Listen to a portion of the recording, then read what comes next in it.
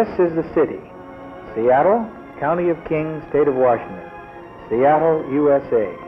In all this wide, wide world, there's no other city quite like it. I'm Felix Bunnell, and this is Downtown Stories from the Downtown Seattle Association. That was the voice of Seattle Mayor Gordon Clinton back in the late 1950s, right around the time when the Downtown Seattle Association first came to life. Those were big years for Seattle, and the DSA came along at just the right time to bring people together, to help make the heart of our city a great place to work, live, shop, and play. Downtown Stories is a new podcast launched in honor of the 60th anniversary of the Downtown Seattle Association. It's all about exploring the city where we live and finding out how it came to be one of the most dynamic downtowns anywhere.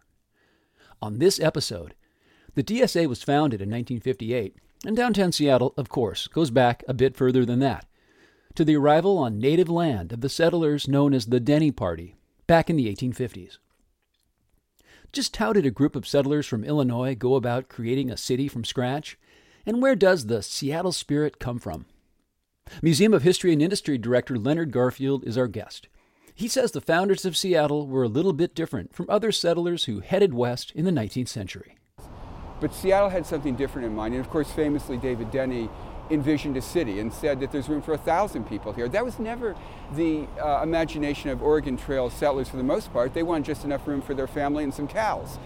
And what better place to meet than at the foot of Yesler Way, not far from where those settlers decided to build a city on Elliott Bay. With the roar of the Alaskan Way Viaduct in the background, I began by asking Leonard Garfield how the downtown Seattle we know today came to be. I think Yesler, it's kind of this is really the DNA of Seattle as an industrial city, as a manufacturing city, as a city of innovation. I mean, it really began here. But what is fascinating to think about is there was this community of young people, mostly in their 20s, some were teenagers even. They didn't really have anything, but what they did have was land, and they had an idea, and they brought in this old guy, Henry Yesler, this grizzled guy, who was essentially an itinerant entrepreneur. He had something, but he had something special, but he needed people in Seattle to make it work. And so they gave him what they had, which was land, and they gave him space, and they gave him permission to bring in this steam-powered sawmill. And it really was transformative, because suddenly we went from an economy of a few European Americans essentially squatting here and a native community that had lived here for thousands of years. We suddenly had a cash economy, we had an industrial economy. We were literally within months trading with the rest of the world. We have records at Mohi that show that Yesler was shipping lumber as far away as Asia in 1853, a year after he opened the mill. So suddenly on this street, we were transforming ourselves into what was going to be an incipient global community. And that's pretty remarkable to be able to say we can find ground zero where this all started. Of course, this was Skid Row, so he had the timber line was on the top of the hill. It was receding. He was shipping the lumber, famously shipping the timbers to the mill. Everybody was working there, native people, American people, everybody. When the first African Americans to come to Seattle, Bill Gross became the cook at Yesler's mill and eventually amassed enough money to build properties and homes and businesses in the Madison Valley. Dexter Horton got his start in Yesler's mill, started the financial industry in Seattle. I mean, everybody started here, and it's pretty amazing. There are not too many places in the United States where you can go and say, this is where it began, in the sense that before and after, Yesler is the line that divides those two eras. And it seems like it's not too much of a leap to say, to look at Seattle in 2018, at the kinds of businesses we have here, the relative diversity of our economy, especially compared to 30, 40 years ago when it was all Boeing, and be able to say, the tone and the culture were set in the 1850s. Do you think that's possible? Can a city sort of develop its culture that early on and carry that forward to where we are now? I think that's absolutely true. I think this was a remarkable community. If you look at the sort of the DNA, the psychic DNA of the people who came here, they were young. They were in part surveyors. They were people who we know from the records subscribed to things like Scientific American. They were people who knew that the railroad was coming. They had some sense of their relationship on the Pacific Rim. We didn't call it that then, but they understood that we were relatively closer to Asia than other parts of the United States. you add all that together and you have a community that's really looking toward the future. And if you look at other communities that arose at the end of the Oregon Trail, they were largely agricultural communities. They were farming communities. They were replicas of what existed in their hometowns in the Midwest or in the East. They were essentially repeating that and just doing it with more opportunity for themselves. But Seattle had something different in mind. And of course, famously, David Denny envisioned a city and said that there's room for 1,000 people here. That was never the imagination of Oregon Trail settlers for the most part. They wanted just enough room for their family and some cows. And we had room for 1,000 people. And with 1,000 people comes business and industry and trade and shipping. And all those things leaped from the mind into reality right here on Yesler. And I think that really became the foundation of this city. And I don't think the city ever really turned back. Whether it was building its own railroad, when the railroad titans east of here decided Seattle wasn't a worthy terminus, Seattle got to work and did their own. Whether it was building their own battleships to sort of launch us into the shipbuilding industry, whether it was to essentially reshape our downtown, nature be damned, the hills be damned, we're going to level this town and make it a flatter, more conducive place for business and commerce. We really took all those things on our own energy, our own inspiration. Even, Felix, things like the cleaning up of Lake Washington. These great civic projects, people getting together and not waiting for an environmental tragedy, not waiting for a court order, not waiting for a single person to come by with a big pot of money, but saying we're a smart community, we can get together, we can tackle this challenge, and we can actually do something better for future generations. I think that's the Seattle spirit, and that spirit was identified way back in the 19th century, and thankfully we still have it, but we've got to keep building it, we got to strengthen it, we got to hold on to it, because that's what distinguishes us from the rest of the United States. Yeah, it seems like a lot of those other communities you think about in the 19th century, whether it's Olympia or Nisqually or Oregon City or Portland or whatever. Or Puyallup, where many of our listeners are. Yeah. They had this sort of, they had other things going for them. They were either the territorial capital or they had some sort of like outside entity that was really boosting them. Seattle, it seems like it was all bootstrapped, it was all homegrown. Yeah. Well, there's sort of a theory in history that cities grow up in one of two ways. There are cities that are very monolithic, very hierarchical. They have a single family or a single industry or a single source of wealth that brings everybody together, and it becomes a very uniform and very monolithic community. And we can point to some communities. Actually, Portland's history began much that way. And there are other communities that grow up with a sense of diversity and almost conflict and a scrappiness. And New York is famously one of those cities. Seattle is more of a New York. And in fact, of course, our first name for a very short period was New York Alki. Someday we'll get to be New York.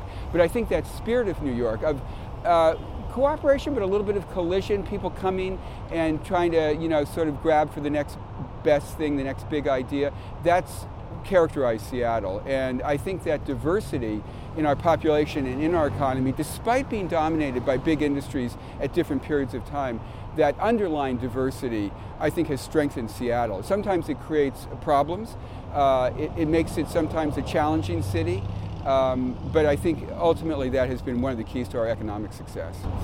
And it seems like if you pick Yesler's Mill in the 1850s as the signature event of developing the economy here, that there's other things that happened in that period between the 1850s and, let's say, World War II. If you had to pick a handful of things, like in chronological order, after Yesler's Mill, what would be the next big thing that was the significant that brought us together? I would say building the railroad. It was both the local development of a railroad that went to the eastern King County coal fields, which really made us a coal center for the western United States. That was huge. And then eventually the coming of the Transcontinental Railroad, which really did make us a terminus and eventually an important shipping point to Asia and particularly to Japan. I think those were huge. I think actually in the early 20th century when our shipbuilding industry took off and the Moran Shipyard got bid for the contract to build the battleship Nebraska, couldn't do it on its own, and asked citizens of Seattle and small businesses in Seattle to actually contribute to their coffers in order to submit a bid that would be competitive. They did it, they won the bid, and that launched not only a battleship, but launched an industry that from the get-go employed thousands of people and really laid the basis for a huge economic engine for Seattle. And then, of course, Boeing. The happy circumstance that Bill Boeing decided to retire from the timber industry at a young age and put his resources towards flight, something that personally fascinated him. But using the boat building industry as sort of the key basis for both the labor and the craft that would lead to airplanes, bringing in some amazing engineers, including that young Chinese aeronautical engineer Wang Su from China, and then building essentially the commercial airplane manufacturing business that today, of course, is still the great airplane manufacturer in the world. That was hugely important.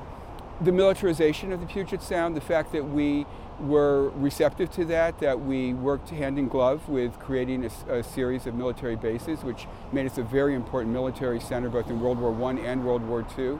And then all the industrial home front that served the war industries, that was very important, the growth of PACCAR and many of the other heavy manufacturers that dominated Seattle industry and economy for the 20th century.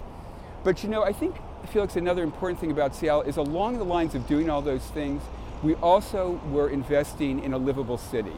We were creating things like the Pike Place Market to make it a comfortable place to shop and a healthy place to live. We were investing in our park system, inviting the Olmsted brothers to develop a park system that would last a century. We were investing in our public education system. We had one of the finest public education systems in the country in the early 20th century. We were very focused on a livable community. And as our economy grew and we became a more middle class and a wealthier city, we also became a more livable city, and that became attractive to people who were bringing in new industries. So famously, Bill Gates and Paul Allen grew up in Seattle, loved this community because of all the wonderful amenities it had, but clearly could have lived anywhere and started their businesses anywhere, which they did, but they came back to Seattle. And to me, the return of those young technocrats, those two young technological innovators to Seattle was really the apotheosis of the Seattle dream, because it was saying that a city that is livable is also a city that's conducive to innovation. And we really, I think the two parts of Seattle, its economic vitality and its focus on livability came together, and from Microsoft we see the growth of just a huge high-tech sector, and of course the coming of Amazon in order to be close to Microsoft, and the story continues, which is what's so exciting. So I think those are some of the major things, and I guess the other thing I would add would be the investment in the University of Washington. Again, you have to go back to the 1860s, not far from here, where we're standing on Yesler Way. Another one of those visionary ideas. Let's fight for that territorial university. We don't have students, we don't have books, we don't have teachers, but we're going to build a beautiful building. We're going to put it on the highest hill so everybody will see it. It will become a symbol of what we want to be. And 17 years later, we graduate the first student. But of course, that grows to become the intellectual engine that accompanies the economic engine of this community. And it was another hugely transformative moment for Seattle. But it does. It traces its roots back nearly 150 years. All those things we've talked about happening from the 1850s up to the more recent past, decades ago, this stuff doesn't just happen automatically. Right. It seems like there was some guiding principle, whether it was the Denny's and dealing with Yesler, or the Arthur Denny and Daniel Bagley deciding to partner to get the university on the top of the hill there. What was the guiding spirit? How did that guiding spirit come to be? How did the guiding spirit come to be that encourage all those people to do all those things that look like pure genius and look like they were totally calculated, but they probably weren't as calculated as they seem looking back. How did it all come together? Yeah, that's a great question, because it does take leadership. I think Seattle is a community, in part because of its diversity, because of the sort of fact that there isn't one dominant family or dominant force or dominant cultural institution. I think it's a community that welcomes smart ideas, and smart ideas are propagated by smart people. We've invested in smart people. Those early young people who invested in Henry Yesler, they took a risk and it was the right thing to do. We invested in Robert Moran when he said he was going to build a shipyard, and the community rallied around Bill Boeing when he said he had a company to grow.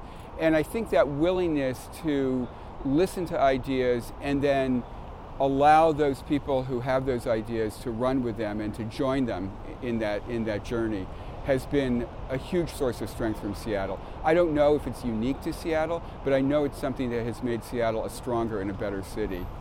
And I know during World War II, a lot of cities were changed by the influx of federal dollars and people and everything, but it seems like Seattle underwent huge changes in its diversity, huge changes in the number of people living here, and just huge changes in its cosmopolitan might be the right word, or sophistication. Yeah. Can you talk a little bit about how Seattle changed during World War II? Yeah.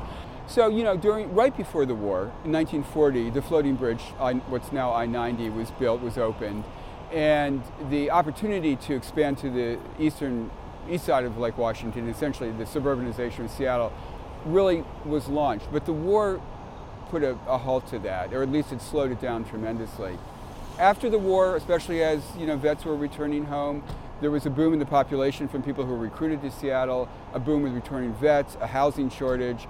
Suddenly, suburbanization took off, and that was a threat to downtown Seattle because very early after the war, we saw some of the first regional shopping centers developed. Of course, Northgate famously was sometimes believed to be the first enclosed shopping mall in the United States. It predates I-5, but it begins to suburbanize the city and the region. We see suburban shopping centers developing, and we see lots of housing development.